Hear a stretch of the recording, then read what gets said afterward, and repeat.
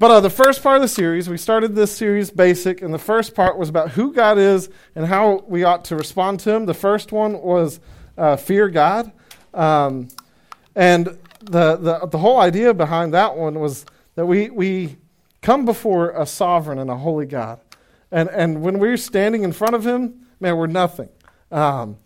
We can't even stand in his presence and survive his perfection. And so our response is this idea of fear him, to acknowledge him for who he is, to recognize his sovereignty and to bow. That was the first one. The second one was following Jesus, that this God not only is one to fear, but he then says you don't have anything to fear. Just follow me, follow Jesus. He loves us enough to allow us to follow him and be with him through Jesus. And so our response is to choose to follow him, to obey, to submit, to actually follow Jesus and his teachings. The third thing was the Holy Spirit. That we've been, if you fear God and you follow Jesus, you've been gifted with the Holy Spirit, the Spirit of God, a spirit of power and truth, a guide who allows us to be the church and fulfill the mission for the church. Okay? So that was the first section. Who is God and how should we respond?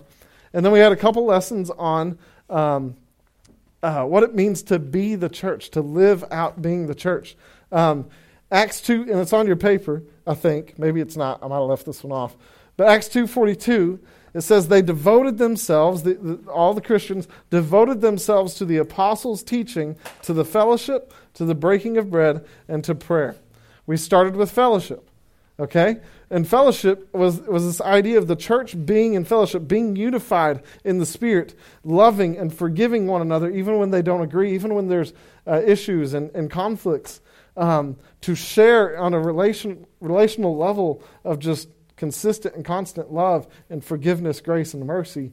That was the whole vision of part of the church, is fellowship, to have fellowship. Okay? So that's one thing of what it means to be the church. The other part we talked about was teaching. Being the church means we devote ourselves to the right teaching. The teaching, gospel-centered teaching, the teaching that pushes and pursues Jesus, okay? And we talked about this both means who we sit under, the teachers that, teach us, who we allow to really kind of influence our lives. But, as we talked about, there's teachers, you have teachers in school, you have teachers in the world, on social media, there's teachers everywhere. Everything is trying to teach you something. And so one of our responsibilities is to kind of filter what is being taught to us with a gospel lens, with a gospel-centered filter. And that means as things come in, as you're influenced and as you're taught, you kind of go, I'm going to check this on the Scripture. I'm going to check this on what I've been taught through Scripture. And allow that to kind of guide me in what I believe and what I follow and whatnot. So, bring it in. Put your phone up. All right, the other side of it was not only who we're being taught by, who we're being influenced by, but also who are we teaching? What is our message? What are we putting out there? Are we leading others toward Jesus through our words and actions? This all is part of what it means to be the church, fellowship and teaching. And it's this impossible mission to go and reach the whole world, to transform the whole world, to be part of the church and to live like Christ. But the thing is, that mission, we can't do it alone. It's impossible. We obviously can't do it alone. We must partner with, walk with the Spirit. We must follow the commandments of Jesus and be in this relationship with this all-powerful God. So today we continue talking about what it means to be the church, for you to live out what it means to be a Christian, to be a believer, to be one that follows Jesus, that is filled with the Spirit, that fears God, to surrender to the Lord. And so our topic today is prayer. And it says back in Acts 2:42, they devoted themselves to the apostles' teaching, to the fellowship, to the breaking of bread, and to prayer. And this has been a big topic for me in recent days. I've been trying to grow my own prayer life. And I'm just learning a lot and just trying to get better at it. But this was something the early church devoted themselves to. Of the top 4 things, it says, hey, this is what they did. Like, this was their goal. This is what they prioritized. One of it was prayer. Have you ever had a prayer answered? Just think about that answer. Have you ever had a prayer answered in a way that just blows your mind? That just like there was no way it was anything other than just God. God answered your prayer in such a miraculous way, a specific way. There's no argument that it could have been anything else. And you might be thinking, no. And hold on to that, because we'll come back to that. But when you look at the early church, you saw them devoted to prayer because they were experiencing that. When they would pray, and about so many things that they would see results, they would see answers, they would see some miraculous things happen. And it makes sense. If prayer is as powerful as Scripture says it is, then I'm going to devote myself to it. And one of the things is, this mission that we've been given back in Matthew 28, where it says, go make disciples of all nations, the whole world, make disciples, baptize them in the name of the Father, Son, and Spirit, and teach them to observe everything I've commanded to you. And remember, I'm with you always. That's the command. And like a daunting, a very intimidating command for us, because we don't have the ability, the capability to be able to. And remember, Jesus said, go reach the whole world, and he said that 2,000 years ago. It's easy for you to get on some kind of social media site and talk to somebody across the planet. They didn't have that back then. They didn't have phones. They didn't have cars or planes. They had chariots and carts and buggies and stuff like that. I think there were still some horses. There are at least some donkeys. But that was the mission. That was the challenge. That was the call. Reach the world. And the church would look at that and be like, we can't do that without you. You're going to have to do it for us. You're going to have to do it, help us with that. They would talk to God. They would go to him in prayer. And he would sustain them, supply them, and give them everything that they needed to be able to accomplish the mission. And they saw amazing things happen. Man, open the book of Acts, and it's just like one story after the other of just incredible things going on. But it's different. When you look in Scripture, sometimes it seems different. The way that we pray, the things that we experience in prayer, the way that we're taught to pray, compared to how we see some of the disciples experience prayer, it seems a little different. I know I've probably taught this, and maybe you've heard this, but when you pray, just go talk to God. How many of y'all have heard that before? Just go talk to God. Prayer is just talking to God. Just go talk to God. And we do that. What we do is we go up and we just start rambling. We start talking. And we just start yapping. But the Bible has lots of warnings about prayer. A lot of people will just pray and start saying, God, give me this. I want this. I need help with this. God, I want this. And some of the things that they pray for are very opposed to what Jesus said or God's will or what Scripture says, whatever, but they'll pray it anyways. And that's because sometimes when we're talking about prayer or when we're taught about prayer, we don't talk about the warnings that Scripture gives. Ecclesiastes, I think, is on that page. And I just have the first two verses, but there's several more afterward that give an even greater warning. But it says, guard your steps when you go before God, the house of God. Better to approach in obedience than to offer the sacrifice as fools do, for they ignorantly do wrong. Don't be hasty to speak. Do not be impulsive to make a speech before God. God is in heaven and you are on earth, so let your words be few. The encouragement there is to come silently. Come before God and allow him to speak to you, to just listen. Not to just rattle off a list of things you've come up with or just to make up something as you go, but come before God and just listen. It goes on and it talks about, and don't make empty promises. Don't make vows you can't keep or you're not going to keep. God, I promise if you do this, I'll stop doing this. It's like, if that were true, you would have stopped already. That's one of the warnings in Scripture. James 4:3 says, you ask and you don't receive, because you ask with the wrong motives, so that you may spend it on your pleasures. Sometimes we treat praying like making wishes. Oh, God, I wish I would, throw a coin in the well and it comes true or something like that, or a shooting star. That's how we treat God, as this big genie in heaven that'll just grant wishes. And so we ask for all these selfish desires, or we ask for personal gain, or sometimes we ask, and we read this and we're like asking with wrong motives. I don't know if my motives are wrong, and it's because we're not lined up in God's will. That's why we come and let Him speak to us first, because He will guide us into what we need to ask. But you look at that, and people pray like that, but that's not how Jesus taught His disciples to pray. The Lord's Prayer, which is kind of in the bottom of your paper, spread out. You can see the whole thing, but it's kind of spread out for later. The Lord's Prayer, we're going to talk through that whole thing in a second.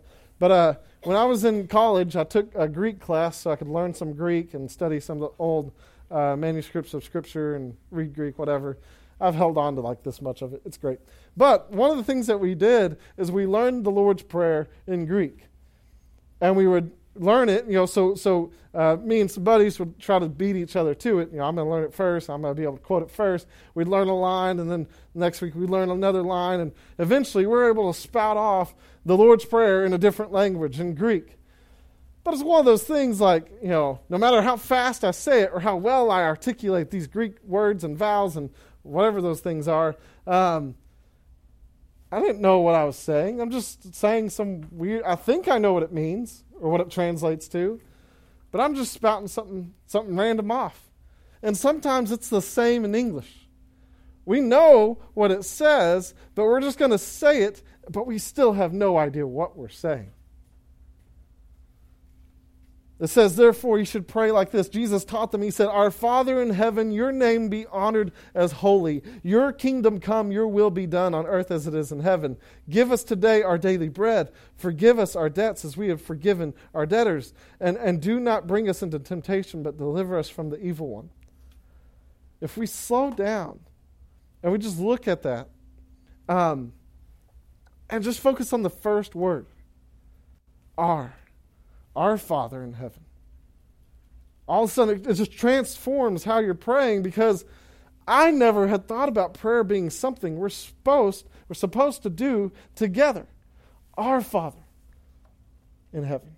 Jesus didn't say, my Father, this time. He said, when you pray like this, Our Father in heaven. That we come together as a body of Christ, as a church, as a community, unified, in fellowship, being taught in the right ways and the right directions. And we come together before this holy God whom we should fear, but He says we can follow, and He's given us His Spirit. Our Father. Verse 11 says, give us today our daily bread. Verse 12 says, and forgive us our debts. Prayer isn't just a solo thing, and we've been taught that. I mean, I'm sure, personal prayer is not bad. We need to do that. But sometimes I think we highlight that so much that, we allow prayer just to become a filler when we're in the sanctuary, or a filler when we're in here. Like, okay, that's just going to be a transition thing. That's how we close the service. But we don't recognize that we're coming together. We're unified in the Spirit, and we're coming before our God, our holy, sovereign God, together. Prayer is part of fellowship, a gathering, a group coming before God, this connection in community, coming before their Father in heaven. And we're just this little planet in all the cosmos, yet He looks upon us. So we come before Him, and then it says, then it says, Our Father in heaven, your name be honored as holy. Hallowed be your name is another translation of it. And what that means is, God, I declare, I proclaim your name, who you are, is sacred. And it's a privilege, an honor for me just to be able to speak your name, let alone call you Father. And say that you're my God, our God. Man, may your name be declared holy, because you're above everything. And I'm just a speck. It's a privilege to speak your name, to know you as our Father in heaven. Verse 11 talks about, give us today our daily bread. And what that is you're just asking for daily provision. You're probably in a place like me where you've never really had to pray something like that because you've had so much for so long in your life. I've never hungered or been dying of thirst or have ever had to live in the rain and the snow and stuff like that without choice because I've done it on purpose. But I've never lived without a roof. We take so much for granted. And so, man, how do we come to God and say, God, give me my daily provisions if I already have so much? I'm already comfortable. I'm already set up. And that's kind of one of the things Jesus talks about and tries to teach is like, look, every day is a gift. You are not guaranteed tomorrow. That's one of the places that I've come to and what I'm dealing with, my carcinitis is what I call it, is I've prayed God heal me. Like I can't think of any excuse why you won't heal me because the doctors can't, so why won't you? And so I can dwell on that and get stuck on it. But there's so much scripture that support, he says, my grace is sufficient for you. I'm going to give you everything you need.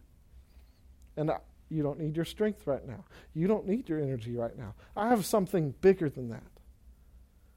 That's a hard message because I want to be healthy again. That'd be nice.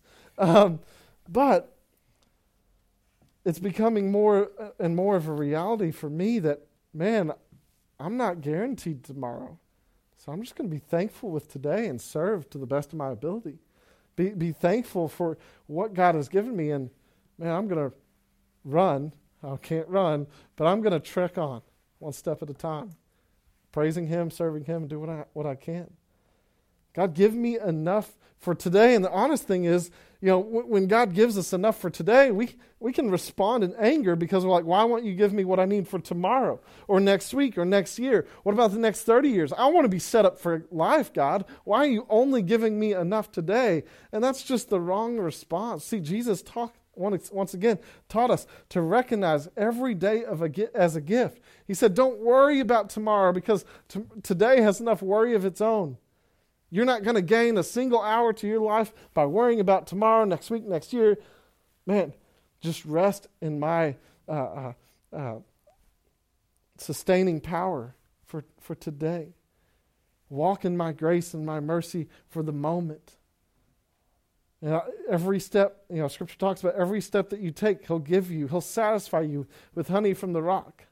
There might be a really big rock ahead, but He's not going to give you what you need because you need just enough to get over this one. That one's coming, but you got to get there first. Step on, trek on, one step at a time.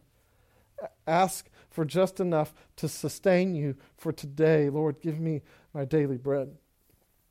Or us our daily bread. Verse 13, I know I'm not going in order. That might bother some of you, but we'll come back to all of them. Verse 13 says, do not bring us into temptation, but deliver us from the evil one. I know my answer to this, but what about you? Have you ever, you don't have to answer, but have you ever prayed, God, take the temptation away from me, deliver me from this temptation from the temptation and the evil one, but you've prayed that while you're still holding on to temptation. Or you've prayed that, but you're not willing to let go. You're not even willing to let go yet of your sin.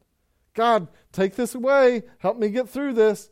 But you're not even letting go yourself. It's where our words aren't really matching up with our heart. Verse 12, and this is probably one of the scariest ones, it says, and forgive us our debts as we have also forgiven those who have debts against us. Our debtors. That's the scariest one because I know I've prayed this while being angry at others.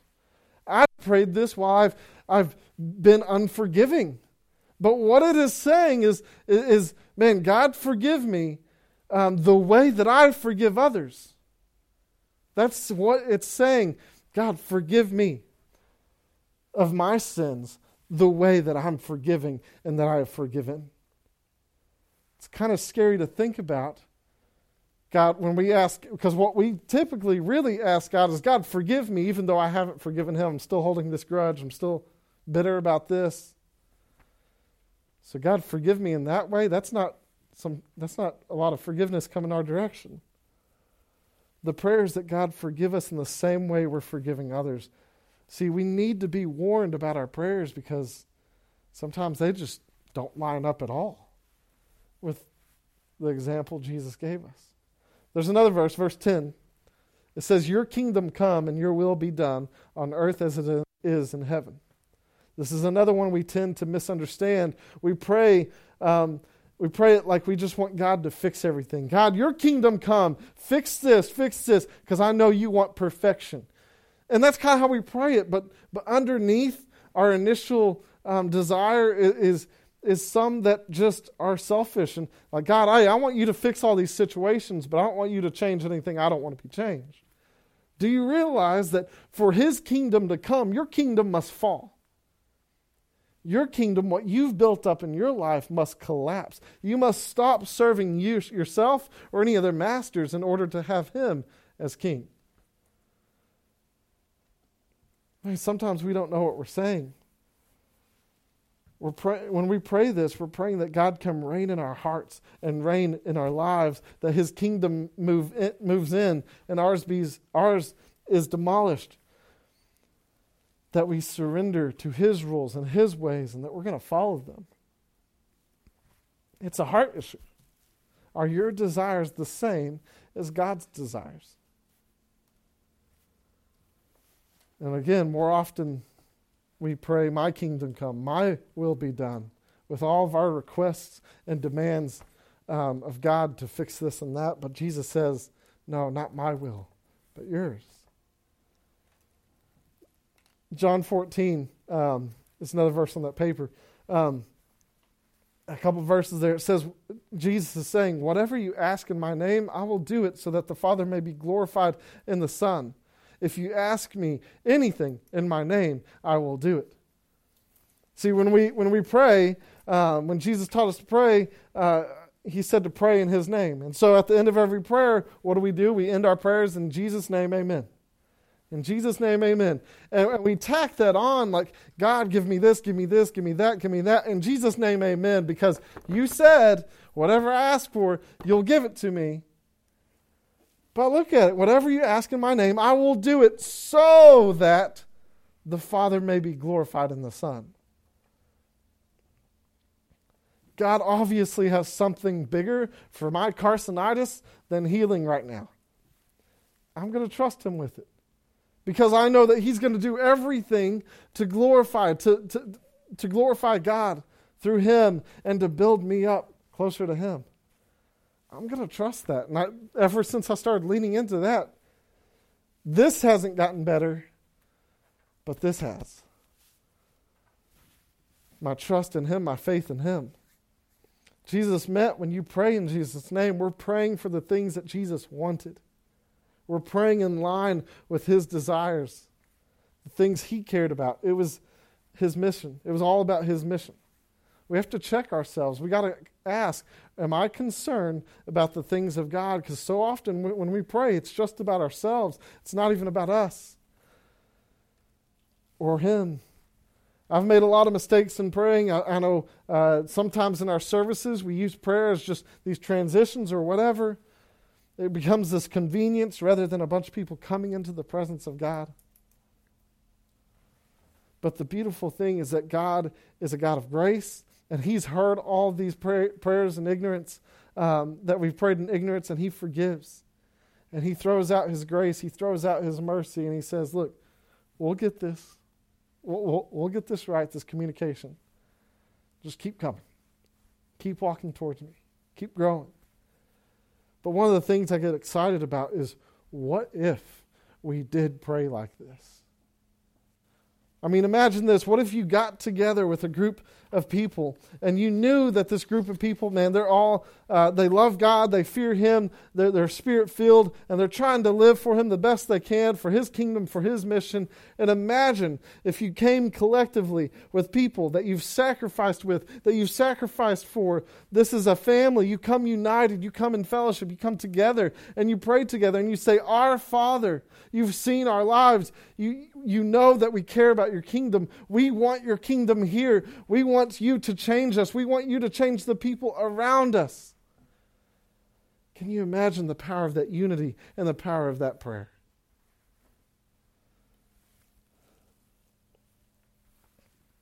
There's a verse, and I didn't include it. It talks about, man, when someone righteous that's in line with God, the prayer of that person, the prayer of a righteous person is very powerful in its effect. When you have a God-fearing man or woman praying for you or for anything, there's power to it. Because they're not praying their will or your will, they're praying God's will, God's ways, that He's going to be glorified in all of it, regardless of what's going on in the circumstance. Another one on your paper is 2 Chronicles 16:9. It says, "For the eyes of the Lord roam throughout the earth to show Himself strong for those who are wholeheartedly devoted to Him." See, what the Bible says is God is looking for people like that. God is looking for people that are following Him, Spirit-filled, God-fearing, and participating in the fellowship teaching and pursuing prayer, devoting themselves to prayer. That God wants to show off. God wants to show His strength, His power in those moments of prayer. He's looking for, He's waiting for. That was a verse I think y'all looked at last week in Zephaniah. That God is waiting. He's like on the edge of His seat just to answer the prayer that lines up with Jesus. He cares about it. He's not just sitting on the side like, I don't have time to answer that email. I'm going to keep doing it. No, that's not how God works. He hears it all. But He's super stoked and excited to answer the prayers that line up with what He tells you, with what He shows you to pray for. He's longing to see that, to hear that. He's longing to show off His power. But again, many of us haven't seen that power. Maybe we haven't seen that power because we haven't been praying for the things that He wanted us to pray for. We haven't been praying in line with the Lord's Prayer for His will, His ways, His kingdom. See, when we pray like that, when we really mean it, I really believe that's when we're going to see some amazing things happen, just like the apostles did. They saw miracles. They saw the supernatural. They saw incredible acts of God. And when we see those types of answers to prayer, prayer will no longer be a ritual. Prayer will no longer be this time of transition or a way to end the service or a way just to bless the food. No, prayer will become a lifestyle. Prayer will be something we devote ourselves to. It won't be a chore. It'll be something we live for. That's the power of prayer. Prayer. I forgot to show y'all that. Let me pray for y'all. And what I want y'all to do is, divide up whichever room you want. And they'll guide you through all this. But I want you to take some time in the Lord's Prayer. If you're willing to do it together. If not, that's okay. But, walk through the Lord's Prayer and pray it in your own words. Go to Him first. Let Him kind of lay on your heart something like, what's the message you want me to take away, God? Let Him set that on your heart. And then pray along those lines. Because then you are praying His will and His kingdom, not your own. So, Father God, I just thank You for these students. God, it's a blessing for me to be able to still serve and to love and to speak with them and to share lives with them. God, I just ask that You bless them, that you guide them in this whole idea of prayer, that they might not be discouraged by maybe some of the ways they've prayed in the past, but may they be encouraged by the power that is at their disposal in prayer. The access to You that they have in prayer, may they have that encouragement and excitement for it. And God, over in the next few moments, will You just, give them the courage to pray, give them the patience to listen, and give them the discernment and guidance to know what to pray for. God, just thank You for these students. I love them. You love them. May they feel that love. And it's in Your powerful name of Jesus that we pray these things. Amen.